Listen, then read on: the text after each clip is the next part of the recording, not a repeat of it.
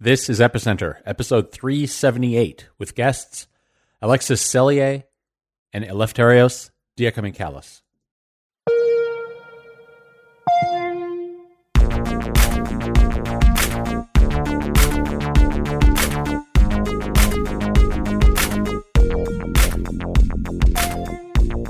Hi, I'm Sebastian Couture, and you're listening to Epicenter, the podcast where we interview crypto founders, builders, and thought leaders. On this show, we dive deep to learn how things work at a technical level, and we fly high to understand visionary concepts and long-term trends. If you like Epicenter, the best way to support us is to leave a review on Apple Podcasts. If you're on a Mac or iOS device, the easiest way to do that is to go to epicenter.rocks/Apple. And I'm speaking specifically to all of you who have started listening to the show in the last couple of months. With the bull market, our audience has gone up, and that tells me that there's a lot of new listeners. So do us a favor and leave a review on Apple Podcasts. If you haven't subscribed yet, you can do that on Apple, Spotify, or wherever you listen. Today our guests are Alexis Sellier and Eleftherios Diakomikalis. They are the co-founders of Radicle. Radicle is a new platform that is changing the way that we collaborate around code. Right now, if you're a developer, there's a pretty good chance that you're using Git and GitHub. And GitHub is a centralized company. It's actually owned by Microsoft since the last little while.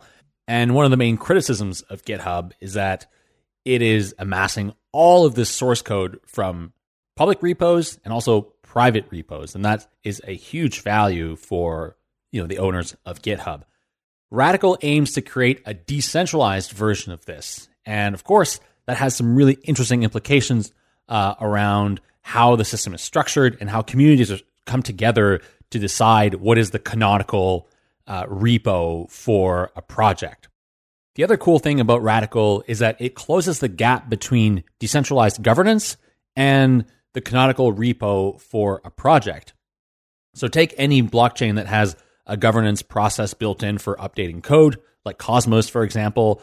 People make proposals there. The code gets voted about whether or not it will make it into the hub, but someone still has to commit that code to the Cosmos repository. Now, projects have figured out their own ways, and they've come together around their own ways to make sure that this is somewhat decentralized. But with Radicle, you could actually connect this governance process directly to the process by which the repo gets updated and the code commits get made. So this opens up a lot of potential, I think, for decentralized governance around not only blockchain projects, but just general code collaboration to emerge. Many of you have been using 1inch. In fact, we've gotten a lot of positive feedback about this sponsor, and it's no surprise because they're a great product. It's my go-to DEX aggregator. I use it anytime I need to make a swap because I know that I'm getting the best price across DEXs and AMMs. So definitely check them out. You can do that at epicenter.rocks/1inch. That lets them know that we sent you. And with that, here's our conversation with Alexis Sellier and Eleftherios Diakomikalis. We're here today with Eli and Alexis from Radicle. I've known them for a long time, actually. Alexis briefly worked for Tendermint that must have been 2017, I think. Yeah, briefly, and then immediately started working on Radicle, although at the time it was called OSCoin. And so I've sort of followed this project on for a long time. Should also disclaim that I invested in the project back then. So it's very exciting to see how far it's come, and now there's actually something out there that allows people to collaborate on code. And we're going to go a lot into what that means and what sort of the vision for Radicle is. So thanks so much for joining us. Thank you for having us. Yeah, thank you. So let's start there. What is Radicle and what's the vision you guys are pursuing? Yeah, Radicle is a new kind of code collaboration network that is designed with certain goals in mind. It's designed to be truly sovereign. It uses peer-to-peer infrastructure behind the scene. It's also designed with security in mind. And then finally, it brings together concepts like decentralized organizations, value flows, things that we see a lot in the in the blockchain ecosystem, it brings some of those closer to the code collaboration experience. And maybe just to kind of wrap our heads around a little bit, like why is it important to have code collaboration done in a novel way, in a decentralized way? What's wrong with sort of the existing ways that's done? We see a number of problems with centralized code collaboration providers. The biggest problem and a hot topic right now in the world is the problem of user and project censorship. Unfortunately, most of the existing centralized providers basically, have to limit usage to certain areas, like Iran, Crimea. There are a number of places in the world. So when we're thinking about open source being truly open, you immediately start to realize that there are all of these different arbitrary, walls that come into play, and that limit basically the openness of our open source infrastructure. So that's the first problem. Additionally, many of the centralized forges have not been designed with security in mind. We can zoom in on that quite a lot, but the example that I always give there is that a few months ago, there was this significant hack on Twitter where some of the most high-profile accounts were compromised, and then I think the attacker was basically tweeting some kind of, Bitcoin, like send me Bitcoins type of link. So imagine, similar attacks on your code collaboration infrastructure, where someone potentially injects something in a very significant code base. And, you as the maintainer of that project, potentially you wouldn't even be able to notice, simply because a lot of, commits on GitHub go unsigned, for example. And then additionally, you have like when we're looking at decentralized forges, there are a number of attacks that are being pulled off on the social artifacts, not only on the code side of things. So secure code collaboration and distribution of code bases, we think that it's a fundamental problem with centralized infrastructure. So censorship one, security second, and then additionally, you have a number of other problems, like obviously vendor login. Most of these platforms today provide They speak Git, so they actually operate based on an open protocol, but they have engineered a number of things around those, the most common being social collaboration. And these obviously, are locked into their own to their own platforms. These are the three things that we believe are really relevant for everyone. And then additionally, you have a number of problems that actually are specific to the decentralized world. So the decentralized world, especially last year, we saw the emergence of a lot of DAOs, right? These are groups of people that actually go through the process of coordination and the pain of coordination many times to actually align incentives. And what happens there is that actually, like when they all of them usually have some kind of code repository, like where they store their code.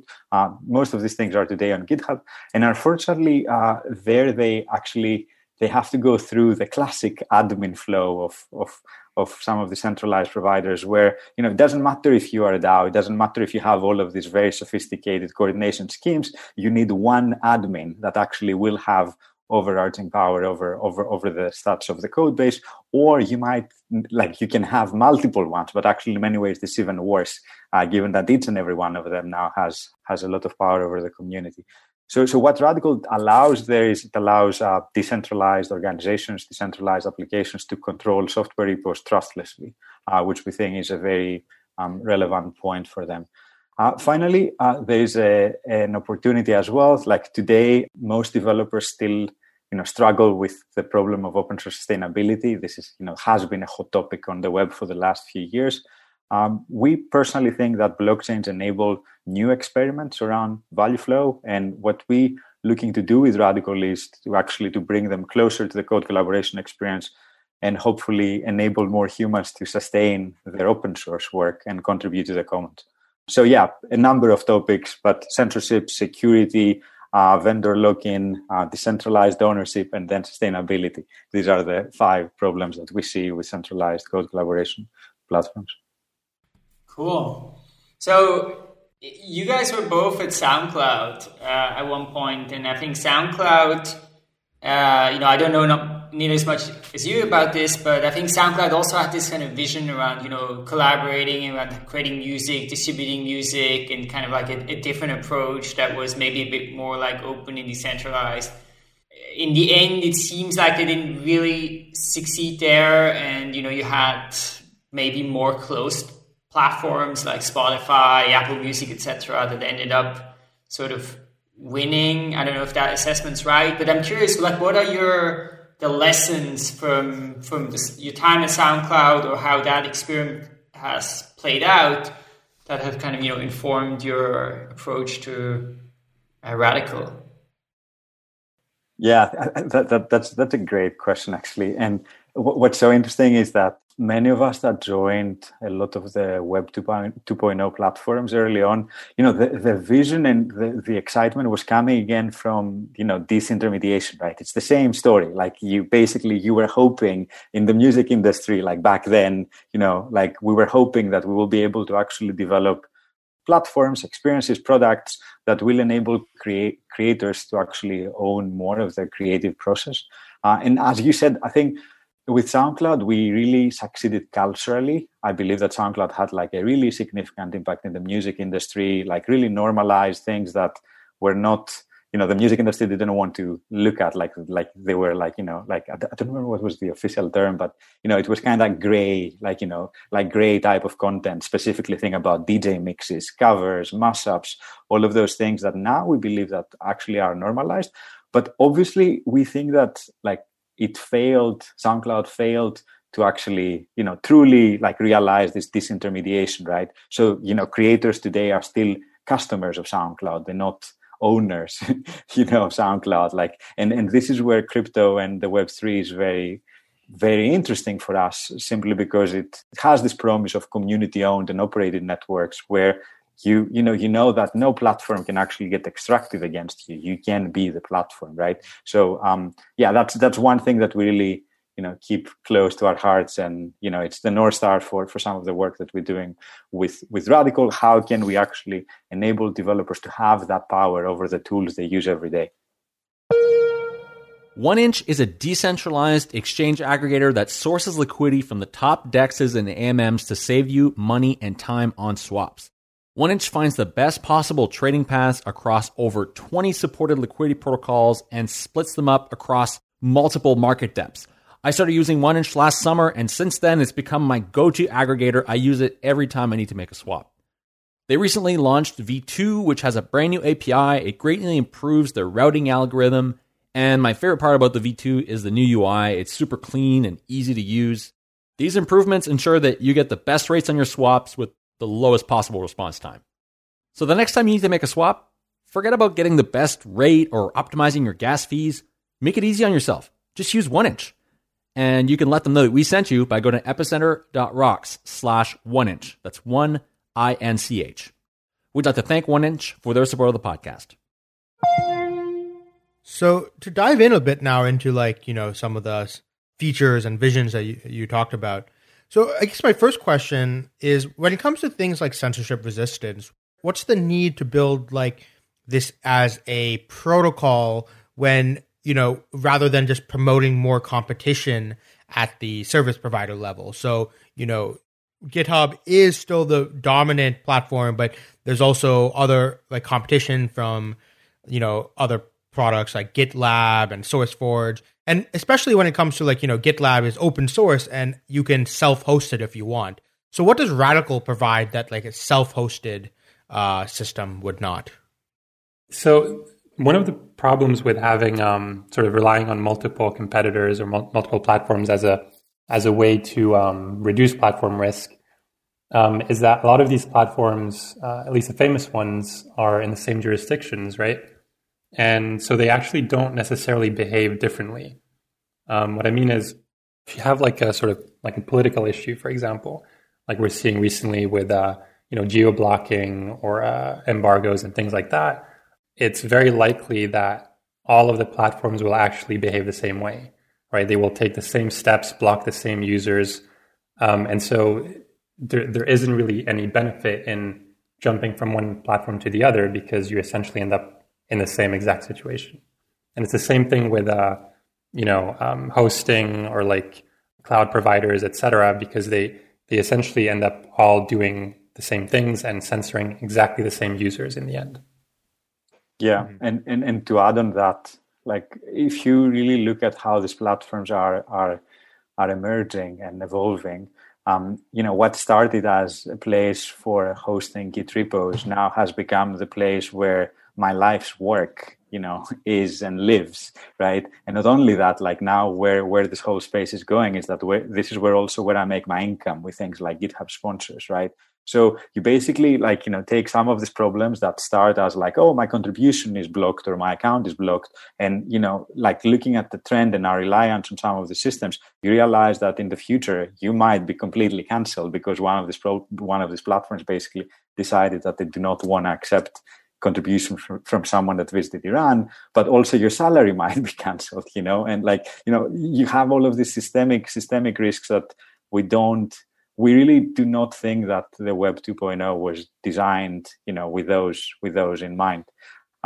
So that's one thing. Yeah. And then on the second part of your question about self-hosted instances, that's actually very interesting because, indeed, there are a number of providers. There's GitHub, GitLab, Gitea, SourceHut. There are many providers. All of them, speak Git, and then many of them offer self-hosted instances. But what's really going on is that, you are almost like confronted with this decision that either I go for convenience and connectivity, right? Either I'm on the community edition of GitHub and anyone can find me, or I isolate, right? And I have control by running a self-hosted instance that basically, no other actor usually, can access. You don't have the network effects, discoverability, and all of that. So Radical basically tries to find a place in the middle, where you do not need to compromise your connectivity in order for you to actually, be self-sovereign, right? And and that's what we think that we're adding to the mix. Yeah, maybe to add to that, there's no global identity layer, essentially. If you go with a self-hosted instance, your contributors are going to have to create a new account every time. So there's really no social effects or network effects there. Yeah, and maybe to add one more thing, because this is an interesting one. There are attempts for a federated Git, you would say a federated Git network. If you search for that, you will find a number of attempts there. None of them has actually materialized yet. But even if they do, the problem we see with federated systems is that you always rely on, okay, pick your sysadmin. Great. Okay. Yes, I can move away from that instance, but, your OPSEC is as good as, the practices of your sysadmin. And also based on evidence, past evidence, we see that, again, you have the same centralization tendencies where, one instance will become, the canonical one. And then you have, again, the same issues with, power and trust. So we really think that peer-to-peer systems actually are an answer to this problem, and they are a much more preferred way to approach that. And that's why Radical is engineered as one. So one of the things that I think is also very different is not only are you guys kind of focused on the tooling, but also in this larger process of open source development. And so you guys are very a lot throughout your documentation, you always bring up this cathedral versus bazaar model. Could you maybe talk a little bit about that and then how that shapes the what you guys are building? Yeah, so the cathedral and the bazaar was an essay by Eric Raymond, if I'm not mistaken, where he talks about two kinds of development models, right? One is the cathedral model where essentially you kind of have a sort of centralization around the repository, and everyone kind of pushes and pulls from that repo, and some of the now less used version control systems like SVN were built around that model, right? And then the bazaar model is very different. It's much more peer-to-peer, and you essentially don't really have a sort of canonical master or repository. Instead, you have many, and they operate in a more peer-to-peer way, as I said. And Git was built for that model, right? And they obviously have pros and cons. If we look at GitHub, that's definitely promoting the cathedral model, because you have a single repository and you manage permissions, right? Like an access control list. Team members can push and pull there, and there's an admin, and that's the cathedral model. I guess the advantages obviously are that for small projects, it's a lot easier to manage, right? Because you have one place to look for, to pull from, to download from, and to manage, right? It's very easy to see what the latest commit is in such a repository. But of course, you have issues with that. For example, when it comes to scaling. To give a different example, the Linux kernel is managed in more of the bazaar model, where you have a sort of hierarchy of maintainers that fetch and pull code from each other, all the way up to Linus, who has a sort of trusted set of maintainers he pulls code from and merges, right? And so this model scales a lot better for that reason, but of course it can be a little bit daunting to approach. In terms of Radical, since we were designing a peer-to-peer system, we found that the bazaar model was a much more natural fit, essentially, and trying to shoehorn the sort of centralized repo approach of GitHub would be very difficult. But one thing to keep in mind is in the case of a single maintainer, so if you have a repository with only one maintainer, there really is no big difference, right? Because you do have a canonical place to pull code from, and the maintainer is the only one who pushes to that repository, right? So in that case, it's the same. It gets more complicated when you have multiple maintainers in bigger projects. There, you're sort of forced to appoint a sort of lead and to say, like, okay, this maintainer will hold the latest or the canonical changes or state, whereas these other maintainers are going to work with staging branches or whatever it is. So you have to have some kind of out-of-band organization there. So do you think that like the tooling is a product of culture, or is it more an input into culture? So what I mean by that is, like you said, Git can be used in this very bazaar or cathedral model. And then the tools like GitHub kind of nudge people towards using a more cathedral-esque model. Do you think GitHub was designed this way because the culture and users demanded the cathedral model, or was it like pushing people towards that? And then if you build this tooling for people to develop in a more bazaar-like model, do you think that will influence the culture and get more people and open source software to be developed in such a way? There's definitely a little bit of both. I think GitHub did have a huge influence on the way software is developed, because even though it's not like the cathedral model was completely new, right? It was very much the way things were working at the time, and perhaps you could say GitHub popularized it. But I think in terms of Radical and the bazaar model, it's definitely a model that is today a lot less popular, and that confuses some people.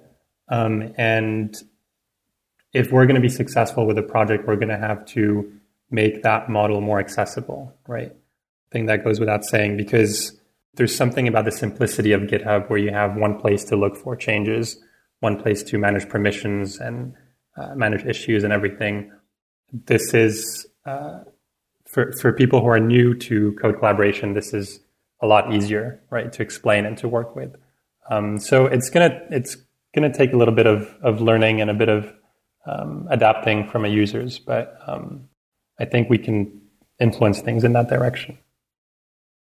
So I'm wondering if you can explore just explain this a little bit more.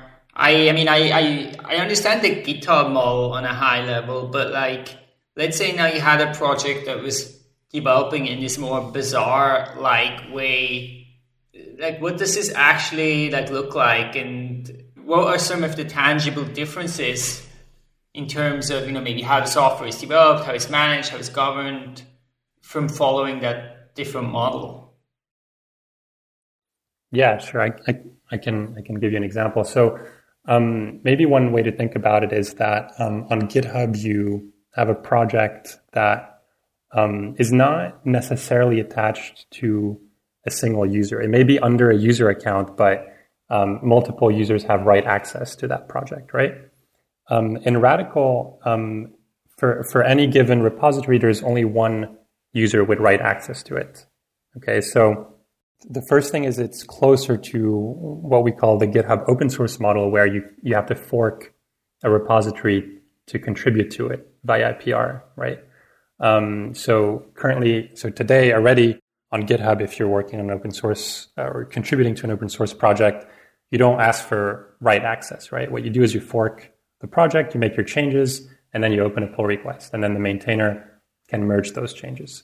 So Radical is a lot closer to that, but you can have multiple maintainers who can merge changes, right? So one of the core differences is that you have to settle on what you want to be the canonical repository. And for something like Linux, as I mentioned, Linus's kernel tree is the canonical one, right? And everyone knows this. When you have a Linux distribution like Arch Linux or Red Hat, they will usually pull from his tree, source tree, to release a new version of the operating system, right? And this is known. And the same thing applies for Radical. So you have to figure this out within the team, within the community, for any given project, that a certain user's source tree is the one that is considered canonical. That is the main difference. Now, we are working, for instance, and we're going to talk about this a bit later, I think, but about how Ethereum, for instance, could help with figuring out a canonical tree, right? Because in the Ethereum world, you have a global database, essentially, and there you can mimic some of GitHub's behavior, where you can say, okay, this is this user's tree is the canonical one. This is where you push and pull from, right? But yeah, in the pure peer-to-peer model, this is something that needs to be decided per project, essentially.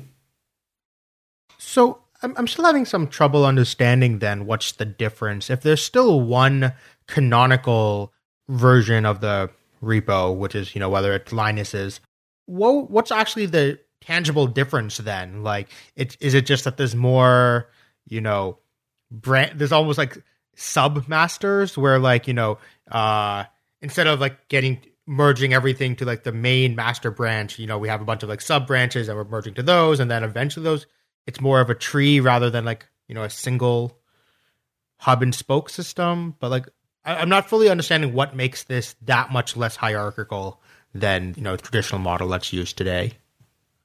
So maybe one way to think about it that could be helpful is that in Radical, a project, right, which is the kind of unit of collaboration. In GitHub, it's called a repo. We call it a project. In Radical, a project is not owned by a user. So this is kind of, so on GitHub, if you look at whatever the Bitcoin project, it's under the Bitcoin organization, right? So it's owned by the Bitcoin organization, right? In Radical, a project like Bitcoin would be sort of self-sovereign in a sense, or it wouldn't have an owner per se. It wouldn't be under a certain user account necessarily, right? What it would have is one or more maintainers, right? And you could say, oh, if there's one maintainer, it's kind of like the owner, right? Which that could work, as I said. But now let's say there's 12 maintainers, right? You have this project with a bunch of maintainers. There is no immediate indication of who owns this or where you can find it, basically. So it's a subtle difference, but it means that projects essentially are sort of self-standing or free-floating, you could say. And to add on that for maybe the less technical user, so on GitHub you land and immediately have this concept of main or master, right? Which this is the state of things right now. And GitHub basically makes that very easy for you. In Radical, every project actually needs to go through this coordination phase of agreeing on what's the canonical state of things for a newcomer. You land on a project, you are okay, how do I know what is the latest here. So there's this coordination step that obviously, we try to make this very simple for you. So, imagine like a little label that says like Sunny's branch is the canonical branch here, right? So that's one difference. The second difference with something like GitHub is that on GitHub you land on the project, and then you can see basically like you can see all branches, right? Because they have a global database behind things. In Radical, you need to be more explicit about that. You need to be more explicitly request on the peer-to-peer network that I'm interested in Brian's branch and Sunny's branch around this project. And of course, again, there are ways where we can make this a lot simpler for you by using something that we call seed nodes, which are kind of like pinning nodes on IPFS, or but yeah, these are two immediate differences that no master or main. You need to coordinate on a per project basis. And then the second thing is that not access to all the data. This is a peer-to-peer network, so you need to be explicit about which views within the project you actually want to replicate. So we've kind of touched on it in a few ways now, right? You mentioned in the beginning, this idea of allowing decentralized organizations controlling software repos. We now kind of talked about, different branches having, which one's the canonical one. Also, the idea of like maintainers, right? And the role of maintainers came up. I mean, for me, probably, the place where this topic came most to my attention was like years ago in Bitcoin. There was a lot of controversy about, where the project should go. And, I think, for example, the block size was one thing. And actually, a lot of that controversy then ended up playing around, what kind of things get merged into the core GitHub repo, who's the maintainer of that, right? And then you had certain people being removed there. You ended up having people making forks, and but then you had the Schelling point around, there is this one GitHub repo that people know as the Bitcoin GitHub repo. So if I just fork it, then it's very hard to get people to go around that, right? So you ended up having this almost accidental kind of point of control over Bitcoin that ended up being with decentralized software and the maintainers there. So I'm curious if you can like expand a little bit, talk a little bit about that, and talk a little bit about how in a sort of radical based development world this would look like. Yeah, interesting. So Bitcoin basically, I think it was a couple of years ago, it forked into Bitcoin Cash, right? And then Bitcoin SV a little bit later, that was a fork of Bitcoin Cash. And now there's three separate, at least three separate instances of the project with different maintainership and goals and everything. I think one of the important things there is to differentiate between the different kinds of forks that exist in software collaboration, right? There's a different intent if you're forking with the intent of merging those changes back in versus forking with the intent of never merging the changes back in because you have diverging goals, right? And so those were definitely the latter. Whereas on GitHub, when you create a fork of something, it's also used as a way to merge changes back in to upstream, right? So in the Radical world, we have something called a project ID for each project. And it's essentially a hash of some metadata around the project. And if you are intending to make changes to a project that you intend to be merged back in, the kind of fork you would create would preserve the original project ID, right? So you would essentially create just a new branch on the same project, publish that, and then you would intend that to be merged back in. If, on the other hand, you're intending to do a fork like Bitcoin Cash, you would actually create a completely new project identity for that, right? It could have the same code, the same history, but its identity would be different. The hash would be different. The maintainer would be different. The description of the project might be different. And so it would have a different identity, and then these projects could no longer be merged back into one, essentially, through the default Radical tooling, of course.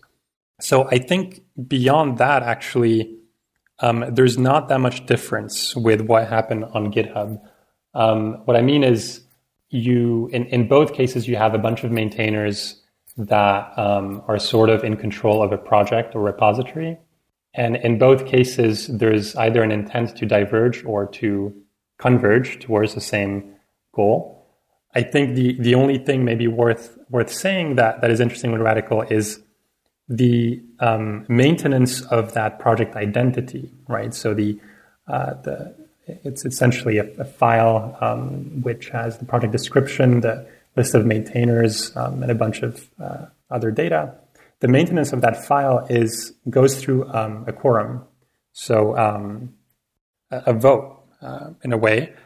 So if you have more than one maintainer for a project, let's say you have 3 maintainers, then to change the project identity, you need 2 signatures, 2 out of 3 signatures in that case, right? And this is something that perhaps would be helpful in this situation because you would have a clear governance model around that, at least, compared to GitHub, where you have a sort of super admin that can remove other admins and can never be removed. And then you have a bunch of maintainers or admins who have almost all of the power of the super admin except the ability to remove the super admin. And so there you have a less well-defined structure, I would say, compared to Radical. Yeah, and maybe Brian, to add on that, and I'm glad you asked, because as of 2 weeks ago, one of the core maintainers of Bitcoin Core basically started experimenting with Radical. So actually, if you go on Radical, you will be able to find the Bitcoin Core repo today. Yeah, and he also wrote a blog post about how they planning on basically decentralizing their process, and they mention a number of steps there, and they also talk about Radical, and specifically they talk a lot more about this whole idea of vendor lock-in, specifically they're mentioning the fact that hey, we can jump to the next platform, but now basically we have all of our social artifacts locked in that platform. So playing the Bitcoin Core scenario, what would Bitcoin Core win from being on Radical? Number one, they would rely on a peer-to-peer network. They won't have to rely on any company for the distribution of the Bitcoin Core repo. This is a truly peer-to-peer network, right? So you have basically global you have better availability around that. That's one thing. And then the second thing you have is that in Radical, basically the social artifacts live within the Git object, right? So that's what we mean on the website when we're basically talking about build on open protocols, not platforms, including your social artifacts. Basically, no corporation owns them. They can actually move. They can move them away without actually having to, worry about that. So that's the second thing that they immediately win. And then, basically censorship comes with that. And then finally, the thing that Alexi mentioned, which in Radical, you have this delegation scheme around the repo. So for certain critical operations, you have to go through some kind of, vote. You can think of it as a multi-sig. You can think of it in many ways, but that is much more secure rather than actually, it happened that I was the first one that created this project. I'm the super admin of that. Now, basically, I might go rogue, which happened, for example, on, I think, the Reddit community. There's a famous story around Bitcoin there where, on the fork, they decided to keep the name, the ceiling point, but actually change the content, right? So, this type of things, basically, you can deal much better with them in Radical. So when it comes to the social stuff, there have been past systems which have incorporated social features into the Git repo itself rather than this external thing. Are you guys making use of some of the existing ones, or is this something you guys have developed from scratch? And if so, is there anything new that's not in the existing solutions? Yeah. So we're in the process of developing these right now, and the two main ones obviously are pull requests or merge requests, and the other is issues, right? In terms of issues, which we're going to work on a little bit later, There is one very good solution that allows issues to be managed within Git called Gitbug, right? It's a tool, I think, built in Go, and it essentially stores issues as Git notes, from what I remember, which is a native feature of Git. So it's very possible that we end up adopting that and building a front end on top of it, because our replication system just replicates the Git tree, right? It doesn't really care what objects are in there. It will just replicate whatever is necessary. And so we would essentially get that for free. In terms of pull requests or our equivalent, the very basic way of doing that is really just a way to signal that a branch you've created is meant to be merged back in, right? So it's really just branch plus intent of merging, right? And for that, we have our own system that we're working on that is really, really simple, actually. What comes after that is code review, of course, and that's a massive undertaking.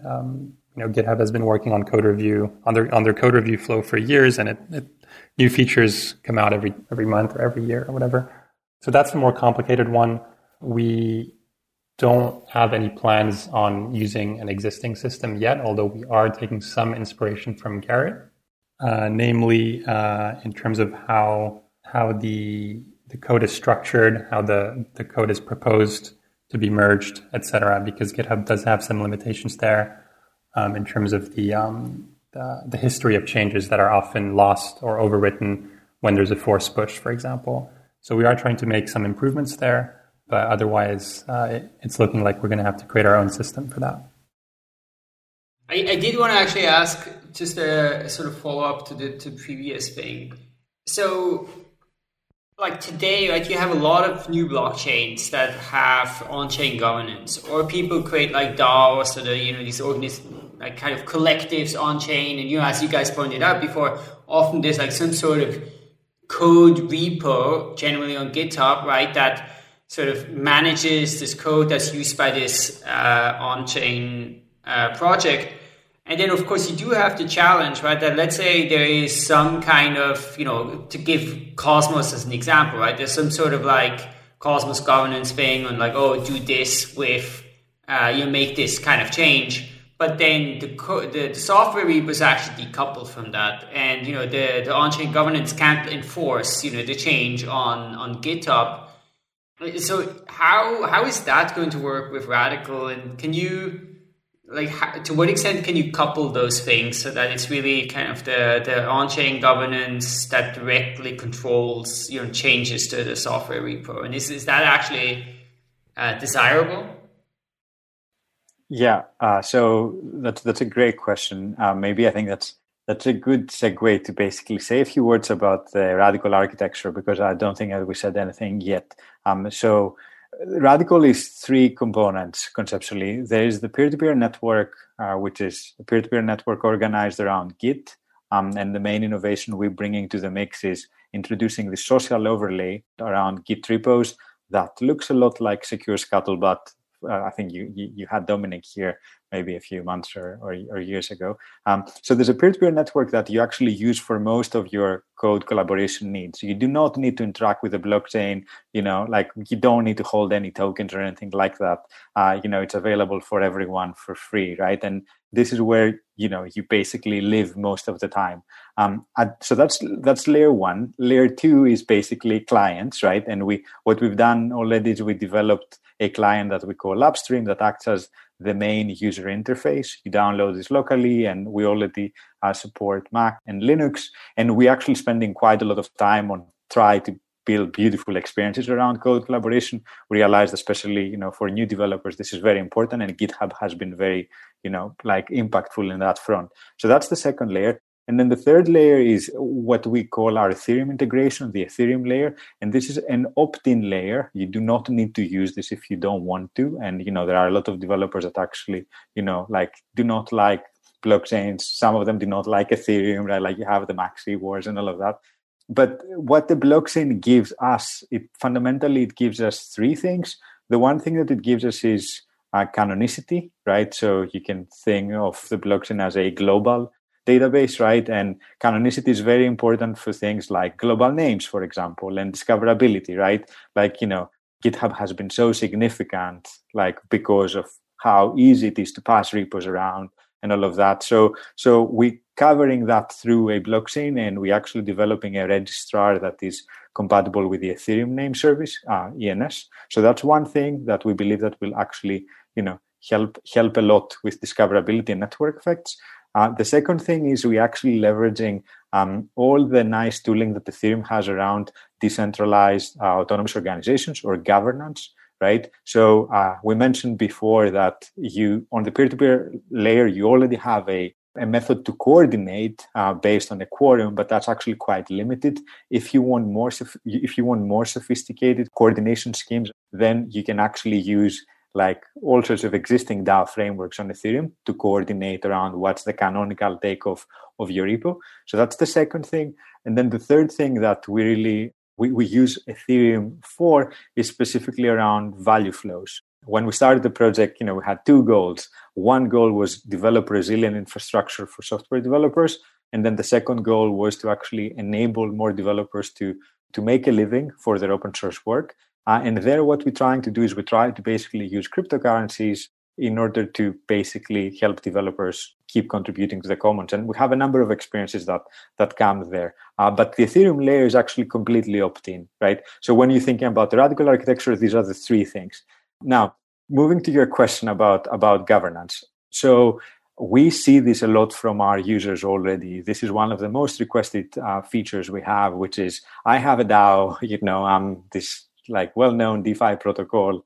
I have a DAO and I want to coordinate on what's the canonical state of things here through my DAO. I do not want to actually trust an admin on GitHub. And we've been working with a number of teams that have been showing us what to do. And it's actually quite fascinating, actually, what they do today. Like many of them maintain multiple GitHub organizations that pretty much mirror the same thing to go around the admin flow of GitHub. And then also many of them like regularly hash manually things on IPFS to make sure that, okay, there's that too. And then they use their own website as the ceiling point for coordination. And then on your own website, you will basically say, these are my repos. This is, the latest of that, right? So Radical really, if you have a DAO, it allows you to coordinate and to decide on what is the canonical state of things through the coordination mechanism of your DAO.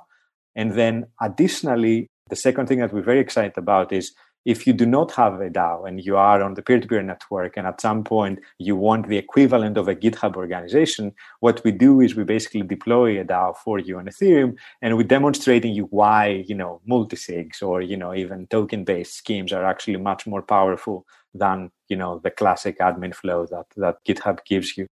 So again, we try to give tools to developers. We do not try to force a solution to everyone.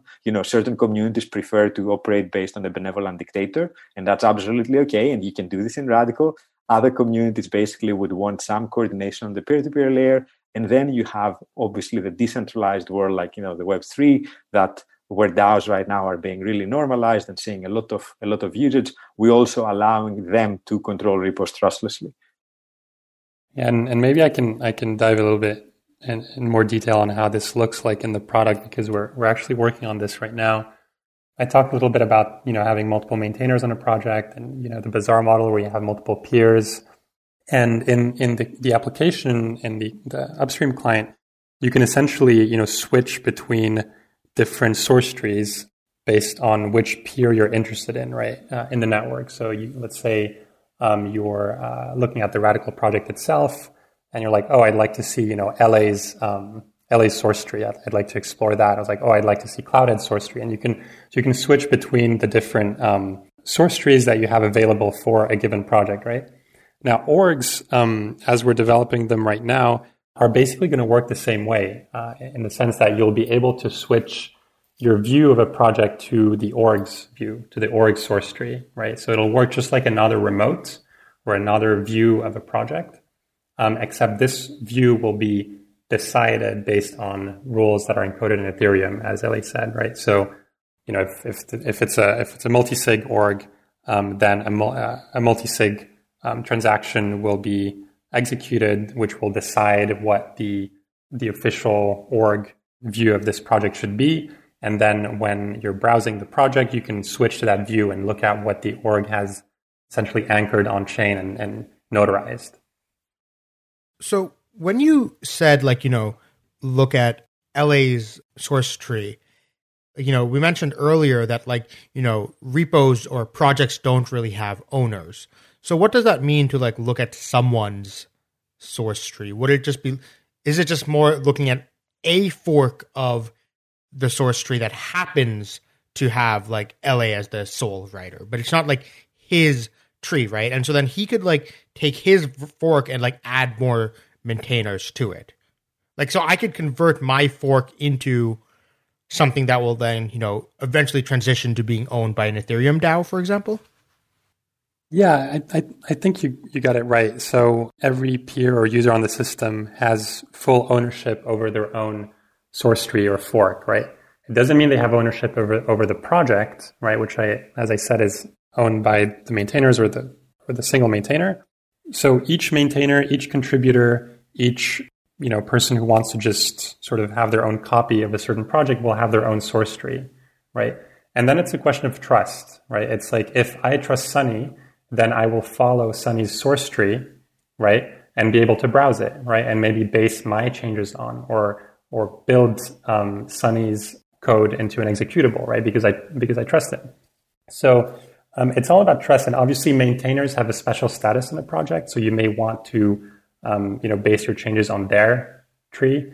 But for what I mentioned for orgs, it's the same thing. If you don't trust the org, then this is not giving you any new feature, right? It's not interesting to look at the org's view on a project. But if you do trust the org because this project was created by this org, for example, then that's something you would be really interested in having as your kind of default view on a project, for example. I guess what I'm trying to understand is what the difference here is between this and the GitHub model, where it just turns into this project is still owned by this org, and what's different here then? If you were saying okay, this DAO is this maintainer that has the rights to change it, how is this any different?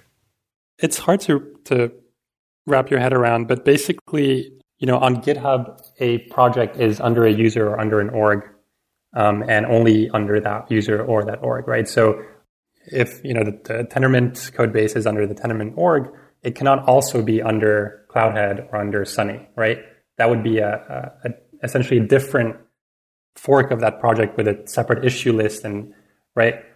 So there is a sort of canonical place where it lives, right, under a certain hierarchy. In Radical, that isn't the case, right? So the Tendermint project doesn't live under the Tendermint org. The Tendermint org may have anchored a certain view of that project on chain and say this is Tendermint, right? But another org like Cosmos or Tendermint 2 or whatever could do the same thing, right? And it just depends on which org you trust, and you will want to follow that org and that org's view of the project. Does that make more sense? Yeah, I think so. One question I have then about the development process is what are your thoughts on how this affect UX? So, I have friends in college still who are still learning computer science, and for them, learning Git is always one of the most complicated things. And this seems to make it even more complicated. One of the things that having these master repos helps is it also provides a canonical ordering. Meanwhile, if everyone's merging in patches from other people in this very secure scuttlebutt, swarm way, won't this cause all these nightmares when it comes to things like rebasing? Because different people are merging in other people's code base changes in different orders. Yeah, that's a really good question. I mean, we said earlier that it's actually not that different from GitHub in a lot of ways, but this point that you just brought up is what makes it actually quite different, right? Because in a peer-to-peer network, you have this sort of inherent subjectivity, right, where you don't have a full picture of the network. You see what you're connected to, what is available to you. You don't see everything like you would on GitHub, right? So problems like, things like merge conflicts could happen more often than in a GitHub model, especially if you have multiple maintainers, right? Because this is a case where, you as a contributor, you want to contribute some changes. You pick one of the maintainers' branch as the starting point to branch off of. You create some changes, but it so happens that a different maintainer had a more recent copy of the repository, right? And that's not something you knew because you're not connected to that maintainer, and so there you would have a problem that would not have arisen on GitHub, where there's only one place to look at for the most recent change, right? And there's a couple of things we're doing to improve that, because it's kind of inherent to peer-to-peer networks, because you have this asynchrony, right? One of the things we're doing, Ellie mentioned it a little bit earlier, is to have these seed nodes, and seed nodes are a little bit like pubs and SSB, or very much like pubs and SSB.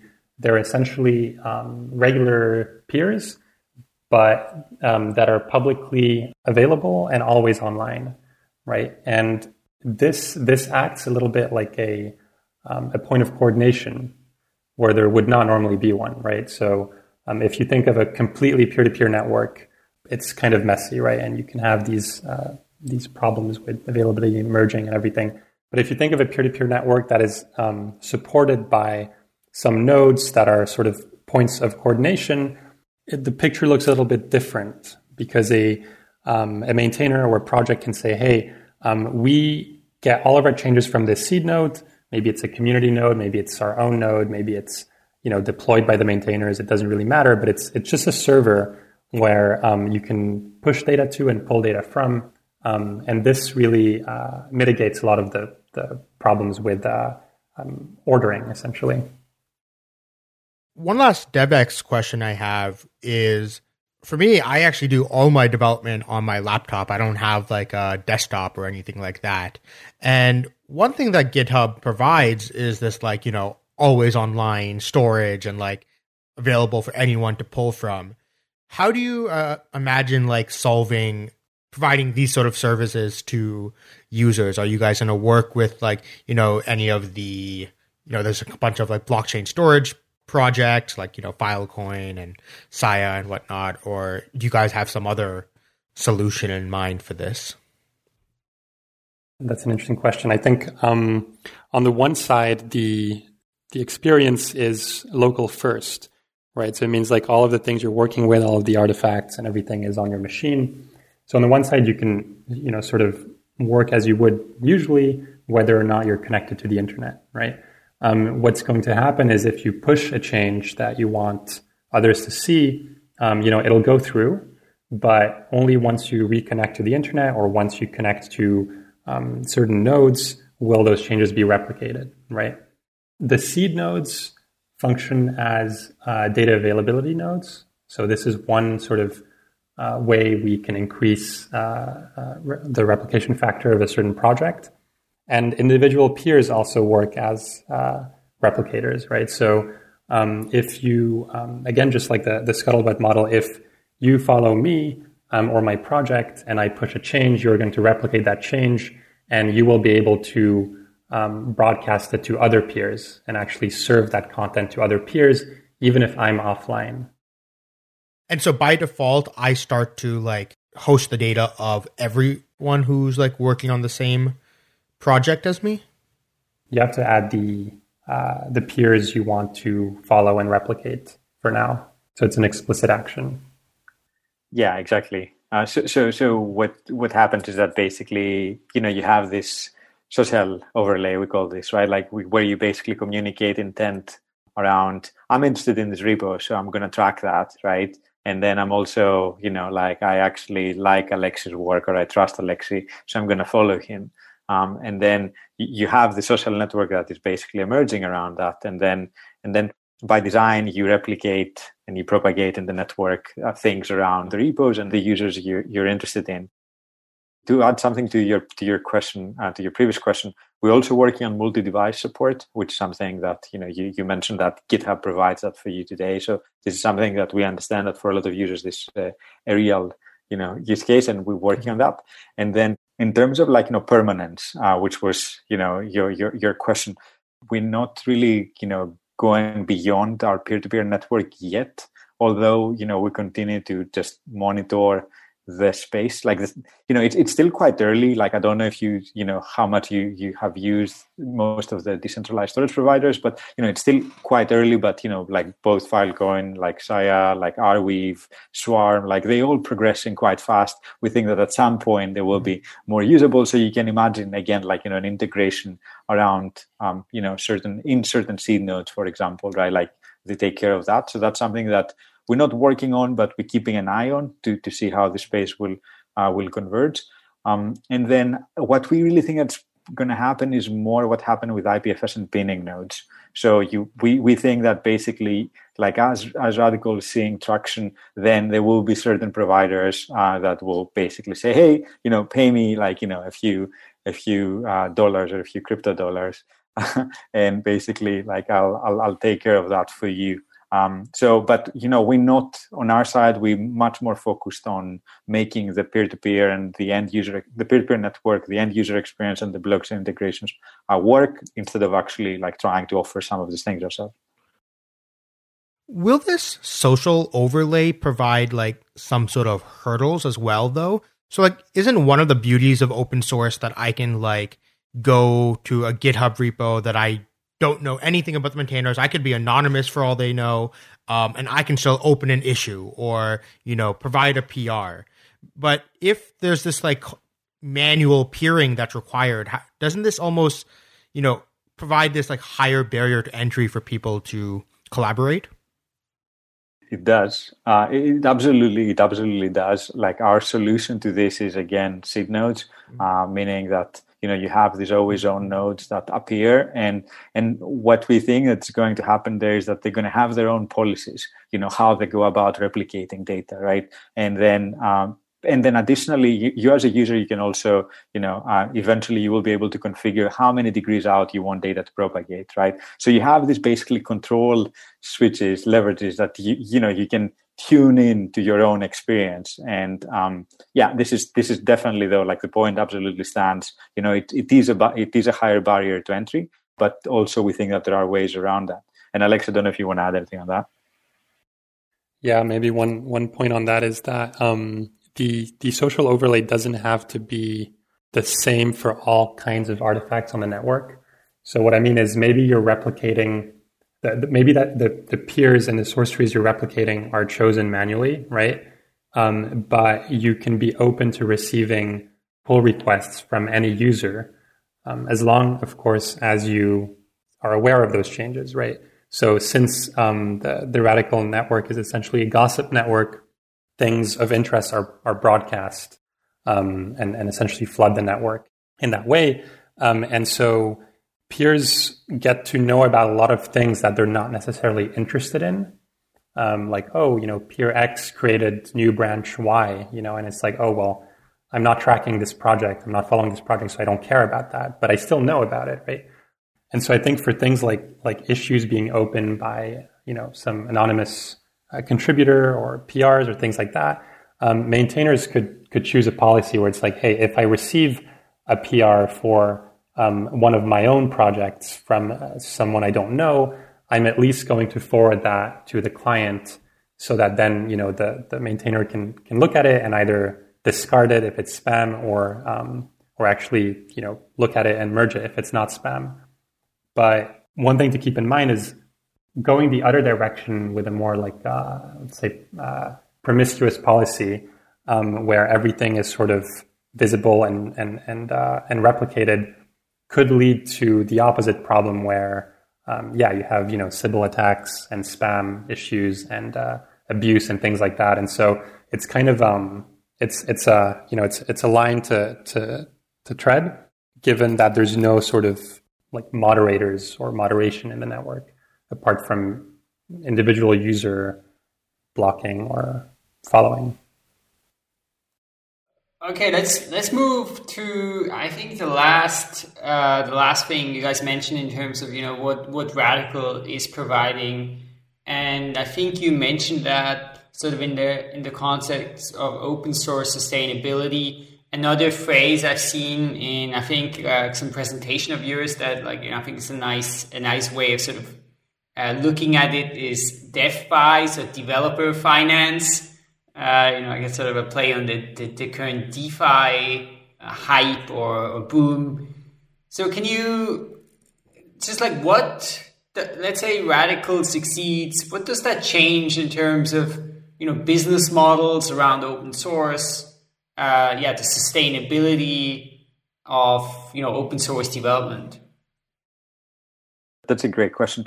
So like then the DeFi thing is more of a meme internally for now, but like we'll see, if this, catches on. Like talking about sustainability today, like the solutions that developers have are again, mainly constrained on platforms, first of all, and then in terms of the solutions you have are very limited, right? So you have a small minority, like it's a small market around bounties. So bounties is one model that you see in the industry. The second model that now is getting more attention because of GitHub is the Patreon model. Patreon / GitHub sponsors / Open Collective, and I'm simplifying things. There are some small differences between each and every one of those, but you can think of this more like a donation type of model with a bit of in exchange of something, right? So that's the second thing, and then the third model that you have is really like start a company, right? And then if you start a company, then what can you do? Usually, if you want to continue developing open source, then you do open core most of the times, right? Which it is the model that, for example, GitLab is using and a lot of different providers use. And the idea here is that you have an open source code base at the center, and then you develop, paid features around that. And, it could be paid features, it could be consulting, this again ranges, right? And then you also have the software as a service type of thing that, you subscribe to some kind of community edition. This is, where the world is today. And what we really think is that, blockchains fundamentally, bring an innovation around value, right? And that's why we think that right now the current trend with DeFi makes a lot of sense, simply because, you just have this new playground to just design new, financing models and new value flows, while also, doing this in a trustless way. So what we're looking to do is we're looking to introduce a number of these experiences. We really think that, this is not the right time to just say this is going to be the model. There are when we look at the developer space, we see a number of different ones, and I'll mention some that we think are interesting ones. So the first thing that we're working on is a something that we call Radicle Lists. And this is basically a social experience around giving. The way that it works is you as an open source supporter, you can set a budget and you can say, I'm interested in supporting open source with 1,000 DAI or another stablecoin. And then what you can do is you can actually start curating a context-specific lists. For example, on one prototype, we have Vitalik curating a list of ETH 2.0 researchers or the best projects in ETH 2.0, for example. And then now what you start doing is you basically start streaming your funds towards, your lists. And additionally, anyone that basically lands on your profile can actually now see that these are the lists that you have curated, and then also start supporting you. So it's a little bit like if awesome lists like Awesome React or Awesome Python, you can these things that live on GitHub that developers curate a set of resources. Now you can imagine the same thing with money, where basically you can have, the best projects within the Cosmos ecosystem. And then now anyone can actually see them, pass them around, support them, right? And you can basically support these projects. So this is one of the things that we're doing, which is more specific on the donation side of things, but we're making it much more social as an experience. The second thing that we're doing, which we think is interesting, is we're designing a feature that we call back an issue. So it's a bit like, GitHub meets Kickstarter. So within your issue tracker, you will be able to actually have issues associated with value, right? Like where you can say, you as a maintainer, you can say that hey, I'm only going to work on this issue if my supporters basically pull together 1,000 DAI. right? And in addition to that, again, because we're using blockchains and we think that blockchains are a better tool for aligning incentives, what we do is you can have schemes where, for example, 50% of the funds are released upfront and 50% after a milestone has been reached, and the backers say, "Yay, this has been met," or "Nay," right? While today on existing platforms is all or nothing because of the of the way the technology they use works. So on Kickstarter, all the funds are released upfront, right? So you can engineer and you can engineer this in a very flexible way. So these are the two things that we're actually starting with now. Additionally, there are a number of other things that are going on in the space that we really like and we're keeping an eye on. For example, this year you see a lot of attention around non-fungible tokens on Ethereum, right? So we have a number of ideas about non-fungible tokens where, you as a supporter, for example, you support an open source project, in exchange you get a non-fungible token. And within the experience now, you have a special status, like a bit of, you can think of it as a special badge.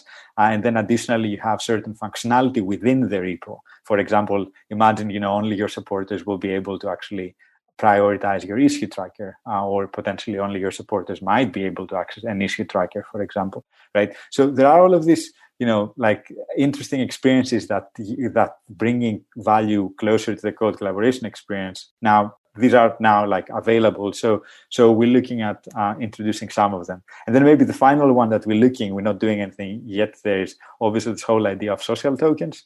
It's quite interesting because, we've been talking a bit about this internally, and it's so interesting that there's something very intuitively very viral, we were joking about this in one session, and then, immediately you could see the team start talking about oh yeah, I'll send you 10 clouds for CloudHead, for example, right? There's something there that's very playful. And again, if you combine this with some form of utility within the repo, we think that there is something very interesting, but nothing to announce yet. But maybe just to have a final thought on that, what we really think that is going to happen is what started as a social network for developers, like GitHub, now is becoming also, the place where eventually developers will be starting their own companies. Their whole monetization, will live in one of those companies. So we really, want to actually, take that to the extreme and see, observing what interesting is going on, what is interesting on the Ethereum world, on the DeFi world, and then repurpose those, bring them back to the developer, and basically allow developers to make a living. So you should expect a number of features, not one or two. Still more of a playground. Let's see what sticks. Let's see what doesn't. Cool. I just wanted to ask a last question of Alexis. So I remember even in the beginning when I met you, you were working on sort of as a hobby on some Bitcoin client in Rust, and then for the longest time, you guys were actually thinking of creating your own blockchain for a Radical based on proof of work. Which I think was a very contrarian thing, right? Where basically everyone was building new blockchains on various types of proof of stake systems, or maybe as Ethereum smart contracts. And now you guys are building on Ethereum as well. So I'm just curious to hear, what is your thinking personally on, kind of the role and importance of Bitcoin as well as the role and importance of Ethereum? Yeah, sure. I mean, that's a very open-ended question, but I'm going to try to say smart things. So the first thing is that Ethereum offers us things that are kind of hard to do without, right? We mentioned in the beginning, stable coins, right? Developers want to receive donations or support and pay support using stable coins. And so that's something that at the moment only Ethereum really offers. The problem, however, and the reason why we originally wanted to build a proof of work chain is for security, and because we were doing, this OS rank thing that we just mentioned on chain, right? And you can't do that on as a smart contract; it's too expensive. It needs to happen at the layer one, essentially. So we were exploring proof of work, due to the requirements of having a light client. One of the things I still really dislike with Ethereum is the centralization around things like Infura, right? Like it's today it's impossible to run an Ethereum full node on your laptop or even on your desktop, and there are no real light clients that are usable. Part of this is because the light client technology is even though Ethereum is a proof of work chain at the moment, still, creating the right proofs for a system that allows complete freedom and programmability is really, really hard.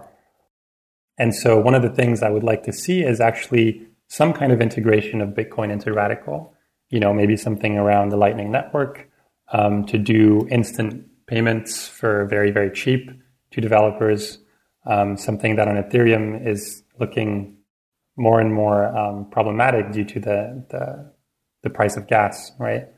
So I think in the end, we're going to see sort of, Ethereum shining for its connectivity and integration of all the different kind of smart contracts, the liquidity around all these different tokens, the programmability, the ability to, even maybe connect your donations to something like Compound to gain some yield and things like that. You can do really interesting things, but for simple payments, for cheap payments, I'm still kind of looking at things like Lightning. And for people who also are paranoid or don't want to trust a third party to verify payments, again, something like Bitcoin and Lightning would work better, in my opinion. Maybe if I can add on that, I think everything Alexei said is right. The point that I want to communicate here is that we're not maxis, we're not maximalists. Like we really see value in different approaches, right? So we have a specific vision that we're going after, and we realize through user sessions that this vision is relevant to a lot of people, not only to the Bitcoin or Ethereum community, but also to other big blockchain ecosystems. Like we have a lot of friends that are excited about us on the Cosmos ecosystem, for example. Same story, with Parity. So all I'm trying to say here is that we have certain principles in mind, but beyond those principles, we really try to see what is needed and what is requested from our users, and then basically work around that.